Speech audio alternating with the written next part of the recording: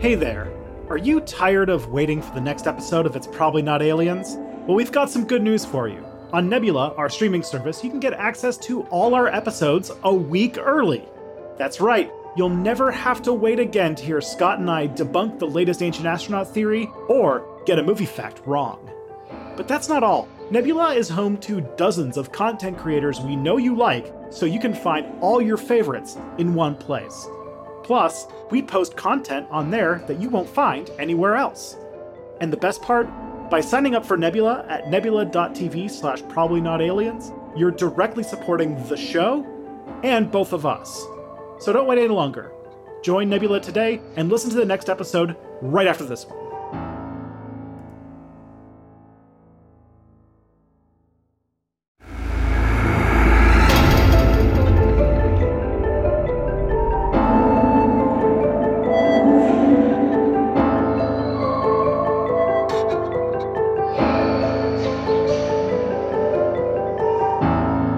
Scott, Tristan, have you been on reddit.com/have you heard of the internet phenomenon known as trypophobia? I believe I have, Tristan, and I'm not happy that we're talking about this.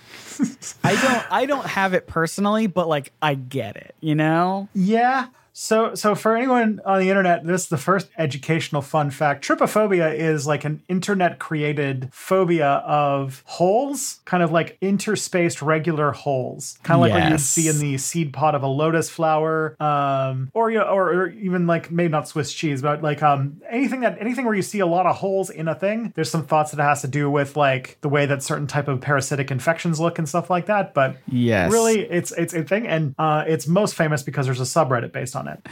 You've also put into these notes a Google.com, a Google Maps page. Yeah. So today we're going to talk about this particular thing, and I want you to just look at it from space, to give you like the physical experience of what it is we're going to talk about today, and just be like, what? I'm gonna paint a word picture. Paint a picture with thought fossils here. A picture with thought fossils.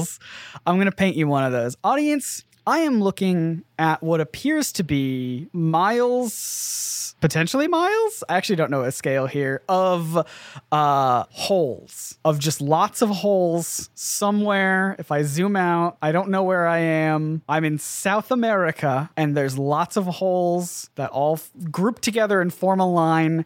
And like I said, I don't have trypophobia. Is that how you pronounce it? I think so. I don't have that. But again, like I get it. I get it. Looking at this image, it just doesn't look, I mean, it's obviously not natural, right? This didn't happen automatically, did it? No. Okay. What's up with these holes, Tristan? So today we're doing an episode on, I gotta say, I keep saying this, but this is one of the thinner Ancient Aliens claims. But essentially, this is a site that is just known as the Band of Holes. Band of Holes. Yeah. It's actually rather close to the Nazca Line. So we're back in Peru and like that part of the world. But they got lines and holes over there? Yeah, they've got everything. That's amazing. Mm-hmm. Do they have pyramids? Not in Peru, I don't think, although they do have a city on top of a mountain though, which is pretty cool. That is pretty cool. With Machu Picchu. Yeah. But yeah, today we're talking about this Band of Holes, which is, as it literally sounds like, a big, like multi-kilometer long band full of holes. Yes. It's like, it looks like it's about 8 to 9 holes thick, right? Like width-wise, this band. And then it's just, they just go on for miles and miles and miles. This rope of holes that we got going on. Yeah. And so it's a really like weird thing to see. And the locals don't really know why it's there or what its purpose is. Oh, well, I can answer that immediately. What's that? They're searching for Kissin' Kate Barlow. I can't remember her name. They're searching for Kissin' Kate's missing treasure. You know this. Okay. Do you know what I'm talking about? I do not know. This one's completely going over my head. Oh, it's from the bookend movie Holes. Yes. That's a Shia LaBeouf movie, right? Yes. Kissing Kate Barlow. I got it right on the first try. Yes. They're digging for holes. They're not digging for holes. That wouldn't make any sense, would it? No. Found one immediately. No, they're digging for some lost treasure. I'm tired of digging these holes, Grandpa. That's too damn bad. Oh, that's where that TikTok comes from? Yeah. Okay. I'm learning now. Culture is coming together. Yes. But another person has been to these holes and has a different interpretation than searches for treasure. That man is a Swiss hotelier. Don't say it. Turned alien expert, ancient alien expert. You don't have to say it. Eric von Daniken. No. Already so early in the episode. Von Daniken. He's back. Yeah, in a book called Journey to Kiribati, he wrote about his voyage to these holes that nobody has an explanation for what they are or what their purpose is. There's some speculation. But what von Daniken points out is that none of these speculations make any sense.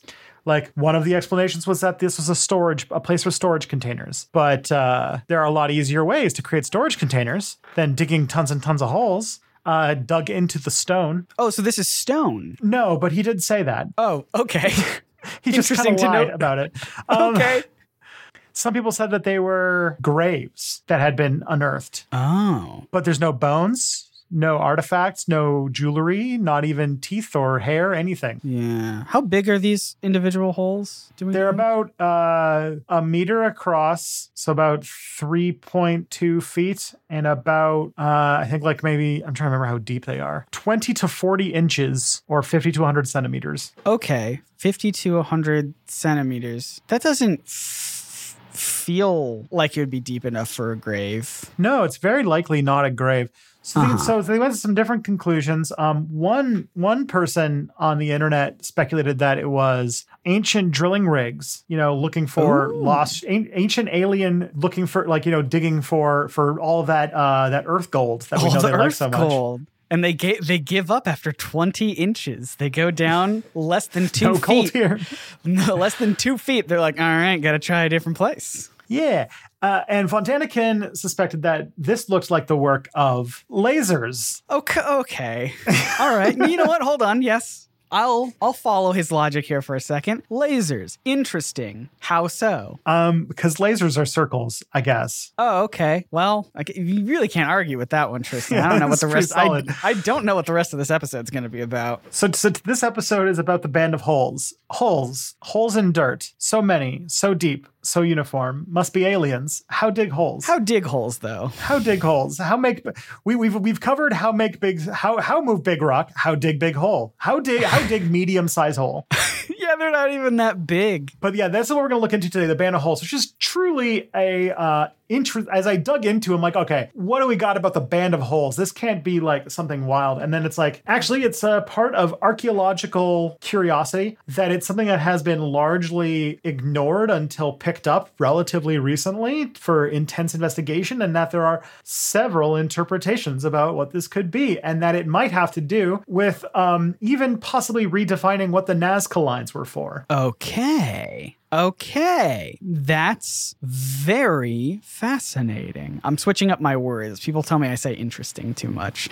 That is thrilling, that thought that you put out there. I must know more. I will say, so we're going to get into that today, but what I will tell you is that one hint is that it's about taxes. Oh, 'tis the season, Yeah. So yeah, this is the Band of Holes. It is a bunch of holes in the deserts in Peru.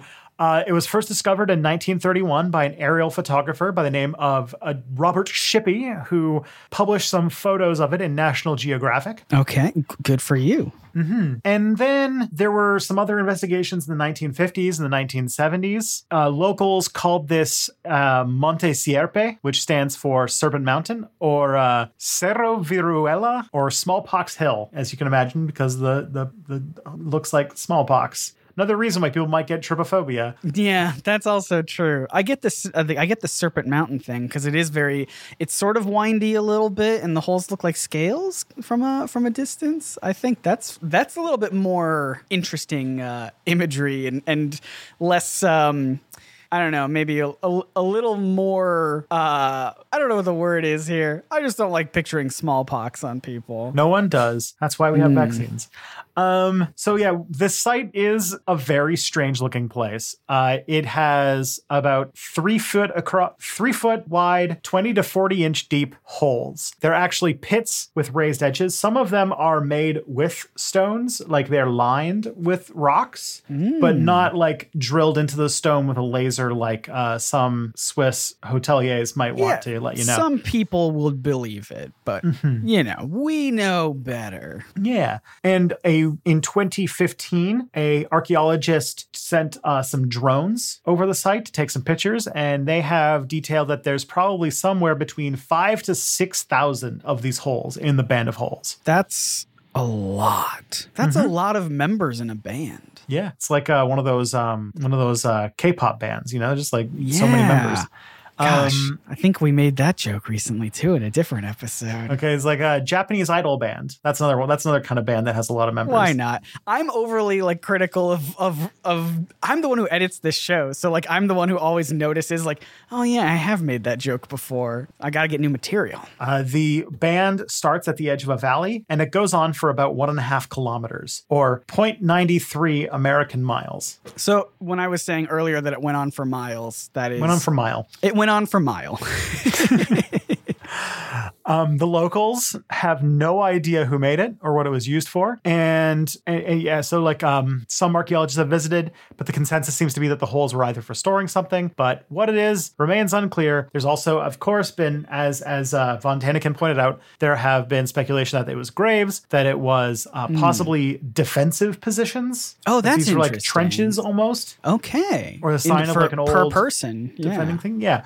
But despite the fact that they went to the site several times over the late 20th century, no one's done an actual excavation of the site. Even to this day, there hasn't been one. And there's no obvious artifacts that are found near the holes. Is there, and maybe you'll get to this later, so I don't want to butt in, but if these holes were used to store stuff, they're out in the open. Would it be possible our old friends thieves might have come along over the years and taken everything? It's possible, although what the answer is that what was in these things might not have been super, super valuable. Oh, okay. But I'm intrigued. Keep going.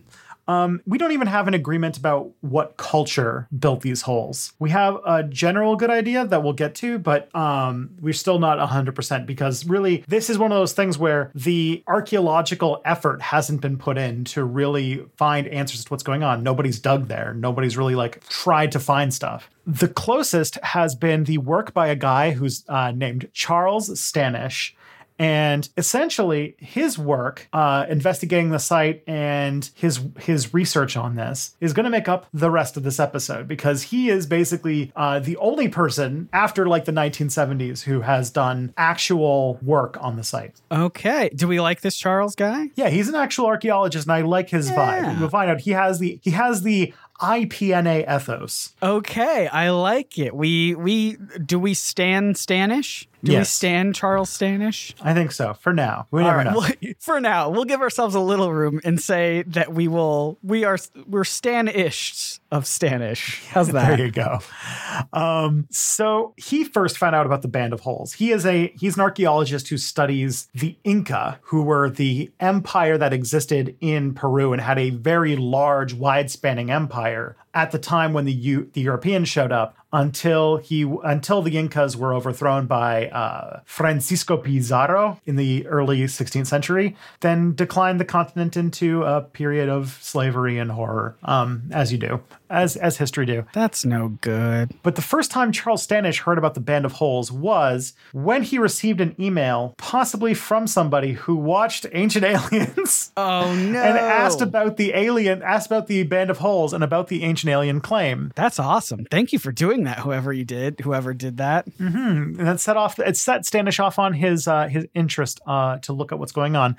He works at Andean Ruins, and the holes weren't far from actually his work site, the place where he does his regular digs. So he and his colleague, Henry Tentelian, decided to go look at it on Google Maps. And they saw exactly what you saw. Yeah. And they were surprised because this is actually like a very weird artificial structure. Yeah, it is super weird. I've never seen anything like it. Mm-hmm. So Stanish and Tentelian worked together to try and figure out what the band of holes could be just by looking at it from Google Earth. And they suspected that it could be a part of a defensive structure, as we saw, that it could have been a marker for a trail, or because this is actually pretty close to the Nazca lines, it could be a geoglyph in the same tradition or a similar tradition. Or a really bumpy airplane runway. Yeah, it's for landing bumpy airplanes. For landing airplanes. Man, I forgot about that. Forgot about the there's so many of these. Mm-hmm. I have a quick question, a bit of clarification. The person who wrote in to Stanish telling him about the holes, do we know if they were like a fan of Ancient Aliens and being like, can you confirm this? Or if they were like, can you debunk this, please? Because I think it would be very funny if it was like a fan who believed it wrote in and was like, hey, you're a person or a smart guy.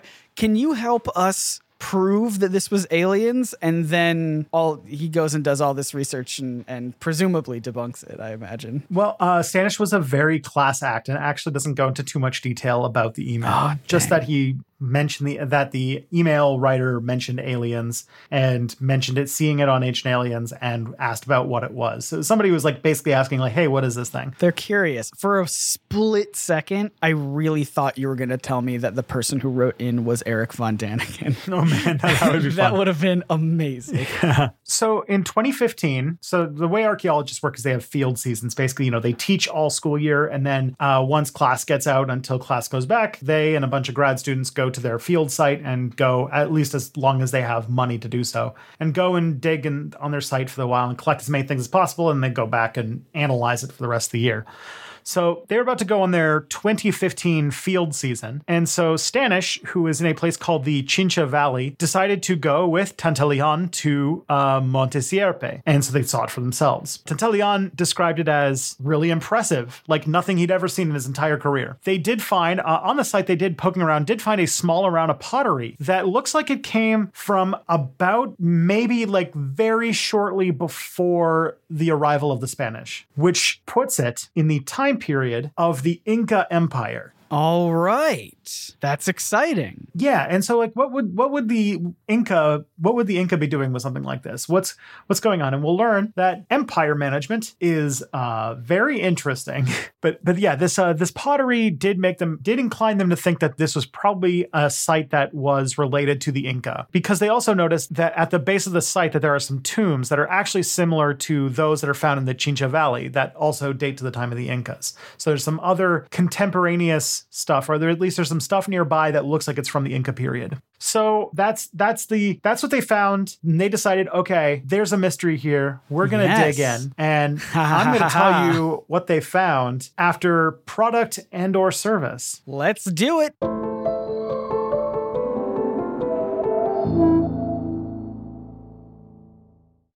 Man, that was some good product. Or service. We don't know yet. This bit is never going to get old, right? I know. It makes us chuckle. We hope it makes you chuckle. Until it makes us stop laughing. Then, until we stop laughing, we won't stop doing it. That's the trick. That's the deal. I learned that that's how dads works, and I'm a dad now, so. That's true. I'm a dad in training, which is to say at some point in my life, I might be a dad. Who knows? No plans. You're a young guy still. You got lots of time. I'm almost 30.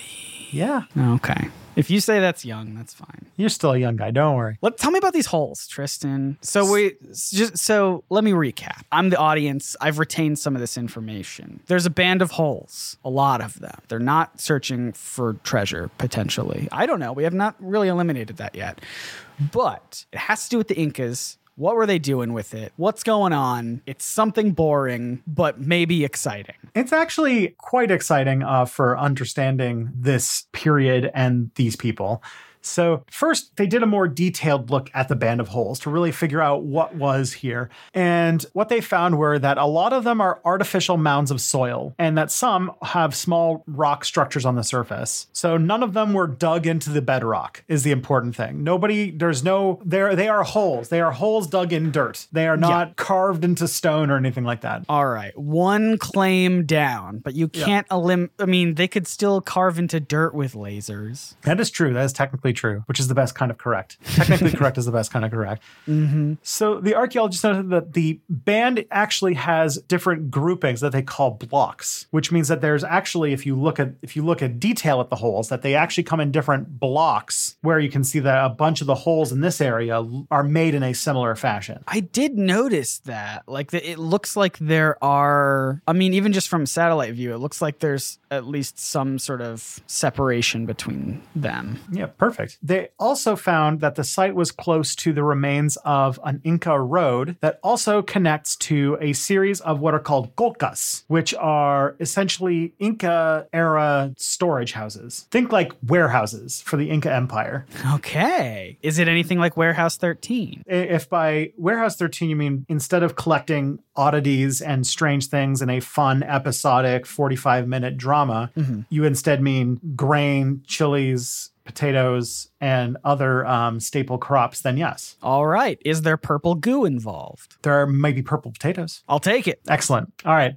Get some purple potatoes. Those are good anyway. Those are delicious. So again, they found the pottery. They found these buildings. They found this road. So they suggest that the Band of Holes was probably made sometime in the 15th century. So sometime in the 1400s. So we're talking like very close to the Columbian Exchange. So the very end of the pre-Columbian period. So the last century where indigenous people were not dealing with European conquest. I was going to say, you're talking about, these are the last days of, and then you pause them, you can just say it. These are the last days of good times. Yes.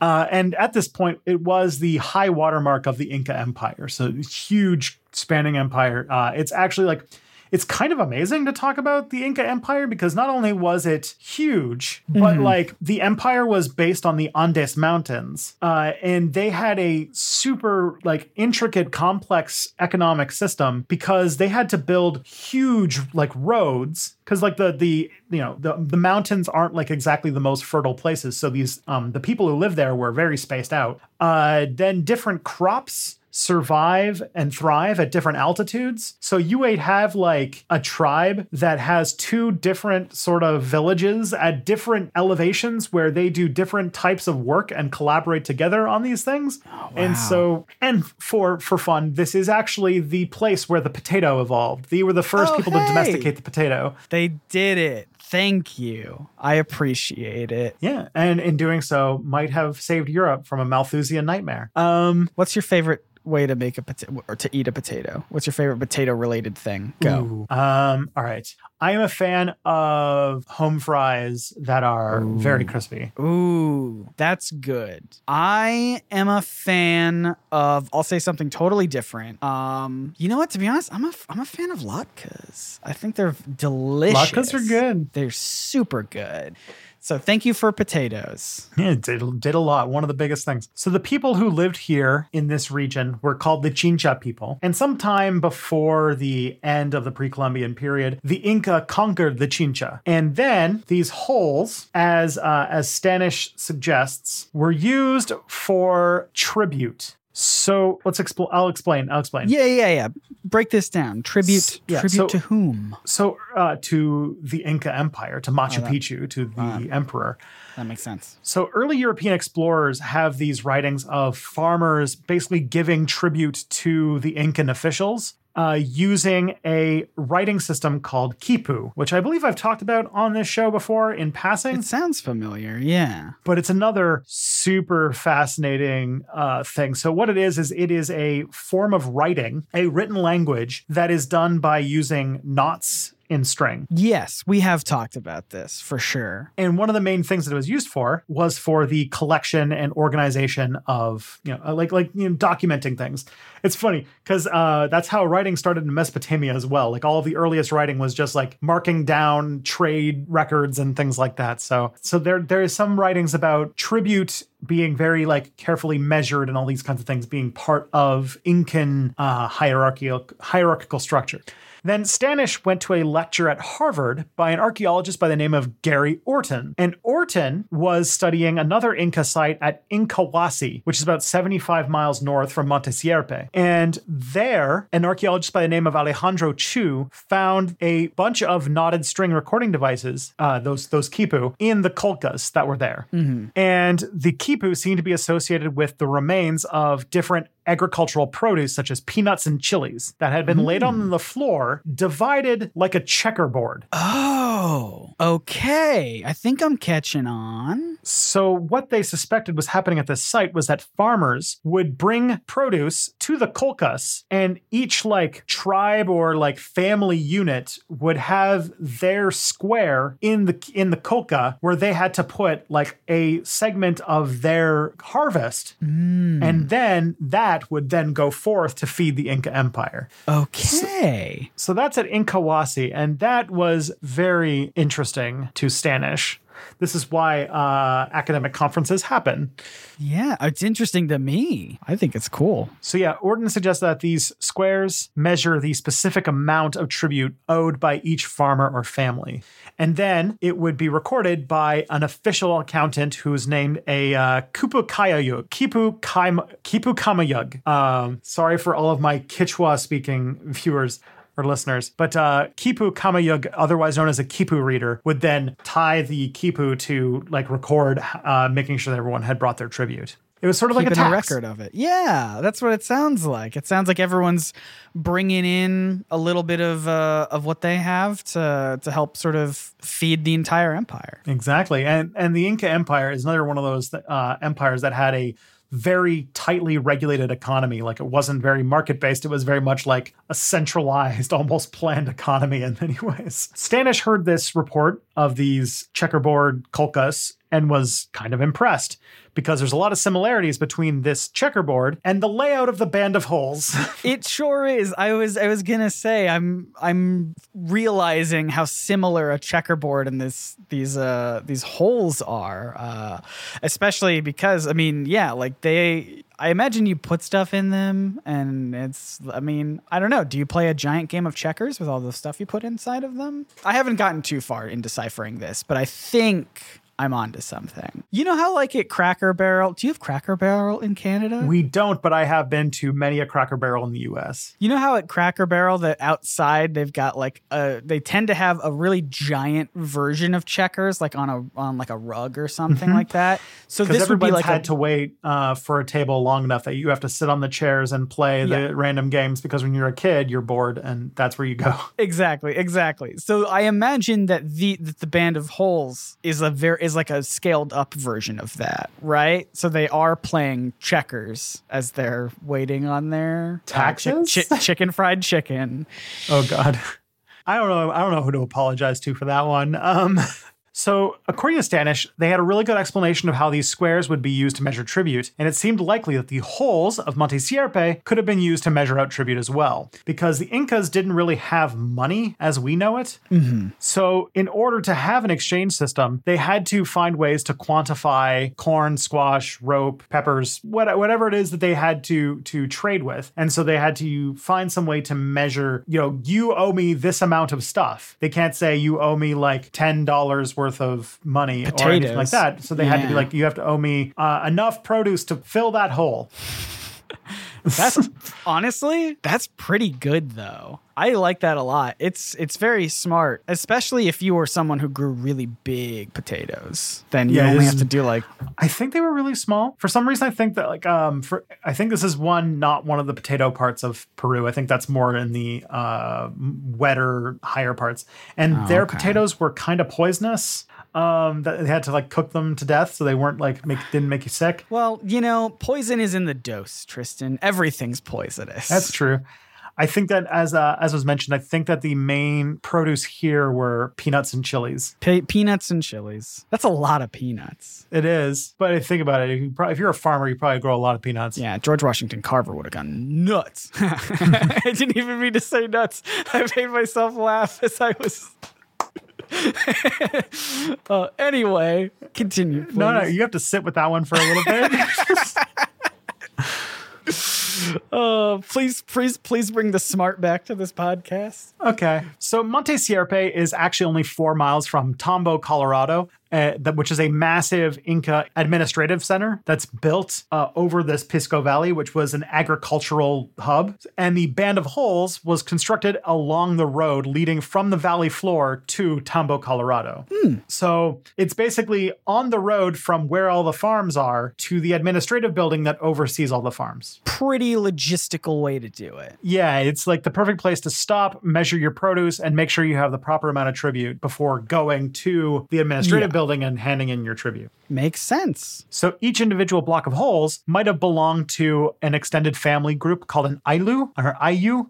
And so, which was their like sort of individual tax paying demographic. And each social group would come up, fill their block with, squash, maize, or any other produce in front of the state accountants who would be keeping a tally with Kipu. And then the goods would have been taken to Tambo, Colorado, or wherever else the authorities wanted to take them. Now, so like that's a pretty decent explanation. They're kind of like a big line of measuring cups. Yeah. Fill up the hole with all your food, and that's how you know how much you owe. That's interesting enough, but this goes to a sort of next level discussion about the Inca themselves, because this is one of the rare cases where we get to see some hints of what the inner workings of the Inca Empire was actually like. See, the thing is, like, people thought that the Inca, were like a militaristic empire that expanded and controlled through violence and soldiers and stuff like that. But it seems that these Kipu Kamayuks were probably the most important part of the maintenance of the empire. If you think about it, an empire is in the even think pre electronic communication, even vehicles, and also in a society where the fastest beast of burden you have is the llama. How do you maintain an empire that spans hundreds of miles with tons of people from very different backgrounds and keep them all loyal to the central authority? No, there's no amount of soldiers that can keep them all together, but having a dedicated infrastructure of taxation that makes sure that goods move and make sure that the logistics are all taken care of. That seems to have been the important thing that kept the Inca Empire together. They made sure that everybody paid their taxes and in turn got the things they needed. Aw, that's great. It's like a big potluck. Yeah. And one of the things about empires is that being conquered doesn't necessarily make you a citizen of the empire, but paying taxes typically does. So by, taking your beans and your chilies and pouring them in front of these accountants would have been one of the few times where this average farmer would be face to face with the power of the Incas. So you think about it in your day-to-day life as a farmer under in this valley, these Pisco Valley farmers, in their day-to-day life, they wouldn't even have to acknowledge that they were part of the Inca Empire. They don't see the Incas anywhere. This would be the one time where they realize, no, we are part of the Inca Empire because we are seeing the accountants and giving our taxes. Yeah. Look at all these peanuts I brought. They're valuable. I'm paying my dues. So they think that the accounting practices were actually one of the key things that were for maintaining control of the empire. These accountants were the main connection point between the subjects and the empire. And that also shows that if taxes were really the only way that they interacted with the empire and not through soldiers and stuff like that, then that means that and this is to be expected because the Inca was such a huge empire, that a lot of the people who lived in it were probably pretty autonomous. And that if their only interaction with Machu Picchu was seeing the tax collector and paying your tribute, that's a lot. And then other than that, you're basically taking care of yourself. And this is not even unusual for a lot of imperial societies. Even in medieval Europe, for example, your average peasant might only deal with their local nobility when it came time to, hand over their produce. And for the most part, a lot of those villages of that peasant farmers lived in more or less took care of themselves. They elected their own leaders, and oftentimes their local nobles didn't even live nearby. They were at court somewhere else. And so they just kind of took care of themselves. And notably, the amount of taxes that they paid was a lot lower than what we paid today. And they worked a lot less than we do today. I bet they were just paying peanuts. Ha ha ha. Nailed it. I have no drought of peanut puns. I have all of them. Oh boy. We got to do another peanut related thing. So the other thing too is that what's interesting is that the Band of Holes is unique. There isn't another one of these sites. Like it would have been one thing if we had bands of holes all over the Inca Empire, but this was unique to this valley, which also adds credence to the idea that there was a lot of autonomy. Because if the administrators set up this solution, then that means that there wasn't really a standard solution.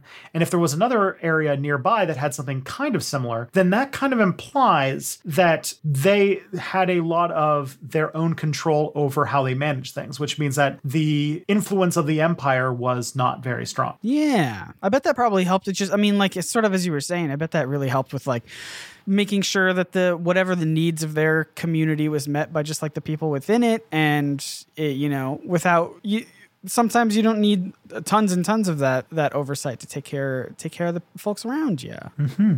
This also, and now this was a bit of a stretch on behalf of Stanish, but it's interesting to point out, which is that it shows that South America, pre-Columbian South America, still had a lot of infrastructure and ideas of state and society and administration and such, to the point where it's possible that we might even need to reconsider the Nazca lines, which we have taken many to be assumed to be of religious significance. They might have had administrative purposes. They might have been for, this is my field and that is your field, or this field is for taxes. We can kind of have, even though the Nazca lines, the people who built the Nazca lines were gone long before the Inca Empire ever existed. Yeah. But that there might have been a cultural development of using these sort of geoglyphs as methods of dealing with administrative tasks. I think that's interesting. You have holes, you put chilies in, that's your taxes. The other group have these big long lines to roll out fruit by the foot, and that's what your taxes are, I imagine. That's what they grow in Nazca? Fruit by the foot? That's what they grow fruit by the foot. Organic fruit by the foot, just grown right off the vine. That's almost as wild as when I learned about loofahs and how loofahs are just a plant. Yeah. And then you just peel it and you're like, oh, that's a plant? Okay. Oh, I didn't even know that till you said that just now. Yeah. Oh, yeah. Look it up. Like a loofah that you use is a plant, and they just take off the skin, and then that's what that is. Oh, okay. Is it safe to eat? That's a silly question. As I mentioned, the dose is the poison. So nothing is safe to eat. So that's the best theory that we have at the moment. But obviously it's not confirmed, and there's still a lot of digging and investigation to do. Stanish is hoping to get one of his grad students to get on it, so trying to foist a PhD student on this project. Yeah. And it's not the only belief out there. There's another specialist in Inca architecture by the name of Jean-Pierre Protzen, who teaches at University of California, Berkeley, who has his own theory. He doesn't believe that the Band of Holes are contemporaneous with the Inca, and thinks they might have been used for storing guano. And some digs might figure that out. Now, do you know what guano is? Is that, I'm going to sound really silly if this is not it. Is guano like bat poop? It can be bat poop, yes. Is it just poop in general? It is typically used for bird poop. Bird poop. For some reason, I've always heard it in, maybe I just watched too many videos about bats. I think it might have to do with the movie Ace Ventura 2, When Nature Calls. That'll do where they reference the scene where he eats bat guano. Yeah, that's probably it. Yeah.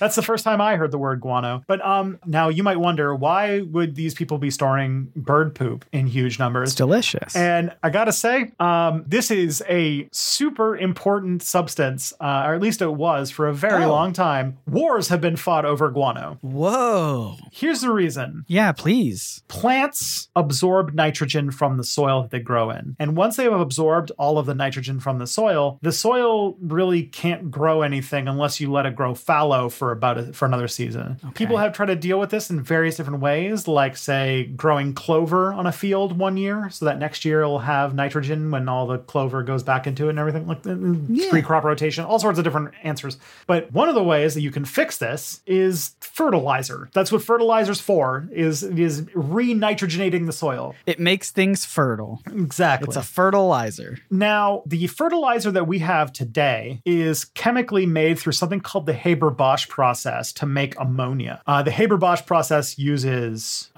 petroleum and is like an energy process. It was discovered by the guy who made some of the most horrible chemical weapons of the world wars. So that's fun. Fritz Haber, yeah, he's got a fun story behind him. But anyways, before the Haber-Bosch process was invented in the early 20th century, the only way that we fertilized fields was through poop. And we needed a source of that had nitrogen. Now, human and cow waste and, livestock waste is like one thing, but if you want to get it in the numbers that you want to start industrial farms, you're going to need like a nitrogen heavy hardcore source of poop. And guano turns out to be a very good source of that. And because birds like to hang out in certain places, like on islands and like on rocks and stuff like that, it can build up over centuries into these like big blocks of bird poop. And there are actually today regions called the Guano Islands, which were islands covered in this stuff that there were actual wars fought over the rights to them so that they could mine this guano out of the rock to take it back to the fertilized fields. I thought you were going to say the islands didn't exist, but then birds started pooping and there's an entire island made of guano. Well, there's a lot of guano, a lot of guano on it. That's pretty cool. Does bird poop have more nitrogen in it because they're in the air a lot longer? Because they're just flying around sucking up all that nitrogen? I don't imagine that's the reason. I think it's more just because their poop, like they just like piles up in like these like bricks that you can then mine from the islands. Okay. All right. Scientists, get on this. Who's right? And it also has this horrible like dark dance that we're in, which is that now, because of the Haber-Bosch process, we essentially require hydrocarbons, i.e. like oil, to produce enough fertilizer, to produce enough food for us to live. And there's no way at the moment to get off of that doesn't involve greatly diminishing the global food supply.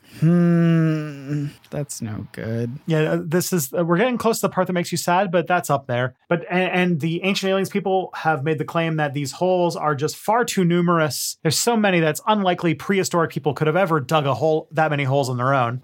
They're not that deep. There's a lot of them, yeah, but they're not that deep. They're just holes. Stanish points out, looking at them, that first of all, there's no implication that they were all dug at once. They were probably dug over a period of time. Of course. And even so, he calculated that if they were all dug at once, a team of 100 workers could have done it in a month. Well, there you go. Or 10 workers could have done it in maybe about 300 days. That's less than a year. Yeah. I mean, look, I don't want to diminish this because it is really cool. Like looking at it on the map is really cool. And I bet in person it would be just very awe-inspiring to look at, just seeing this exact mile-long stretch of holes. It is well within the realm of humans doing this, more so than most things that we talk about on this show. Like so many other things that we talk about are like, yeah, I get it. They're like super impressive and it's incredibly cool that people back then were able to do this. This is really cool and interesting, but it's just holes, man. They're not. Yeah, this is why I was thinking that this is one of the more thin ancient aliens arguments that came up. Yeah. But the part where I make you sad is actually not that sad. Stanish has said that a lot of this information that he put forward is speculative, but we could be on the cusp of a whole new understanding of how the Incas did accounting. Other sites with unusual alignments that have traditionally been considered religious might actually have had roles in administering the tribute system. According to him, quote, "If I'm right, then we're going to have to think differently about a lot of sites that have been regarded as strictly ritual. That these were actually not just sites of religious significance, but were part of the administration of an empire. If this theory could be proved, the Band of Holes will stand as a monument to the idea that for the Inca too, death and taxes were the only certain things in life. Clever. So the person, so I'm going to go back and talk a little bit about the person who apparently did an email called Stanish. Okay. A man from Pittsburgh who said he had just seen a program claiming that aliens played a large role in the lives of ancient people. I wonder what show that was. And he was interested in getting Stanish's take on a particular Peruvian site that he purported to be the handiwork of extraterrestrials. And that's where this all got started.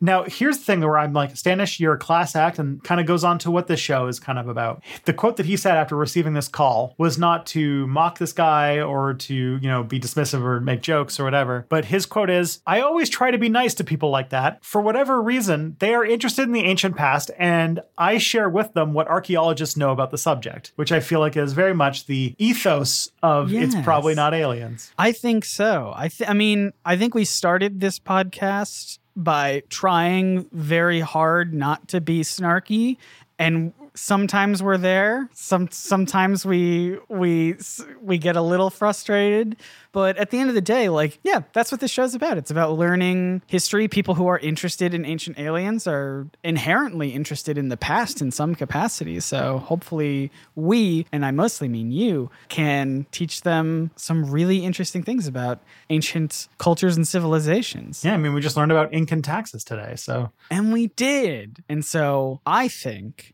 I think there's plenty of holes in this theory. Oh. Well done. Well done. But that is the Band of Holes. I did not know that I could make this much Band of Hole content, but here we are. Here we are. Thank you for listening. Please follow us at Probs Not Aliens on Twitter. Tell us what your favorite way to eat potatoes is. I don't know. That could be fun. Bonus points to the one person who's like, I eat them raw like an apple. Potatoes are just uncooked apples. Everyone knows this. Well, the French word for potato is pomme de terre, which means earth apple. So, whoa. That's cool. Good on you, France. Tristan and I also have projects that we work on outside of this podcast. Tristan, where can people find you? My channel is called Step Back on YouTube. It's called Step Back. It's on YouTube. And I actually have a wonderful elevator pitch that I found.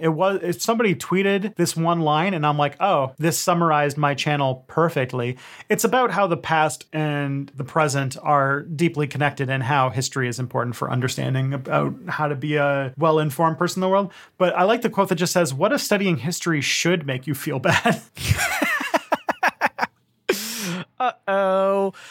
No, Tristan makes amazing stuff. Go check him out. How about you?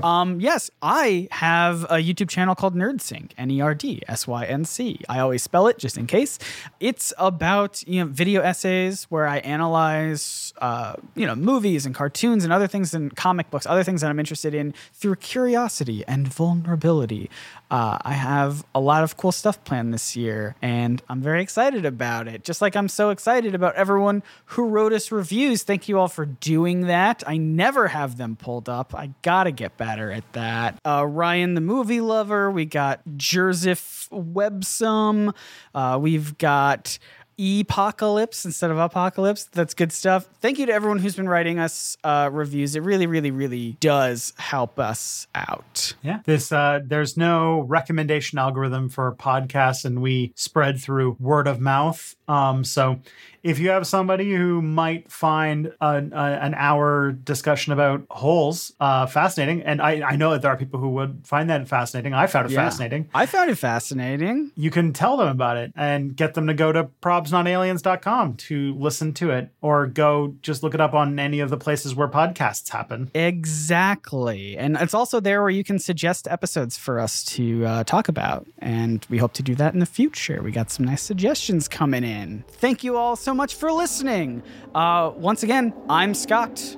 I'm Tristan, and the truth is out there. Probably.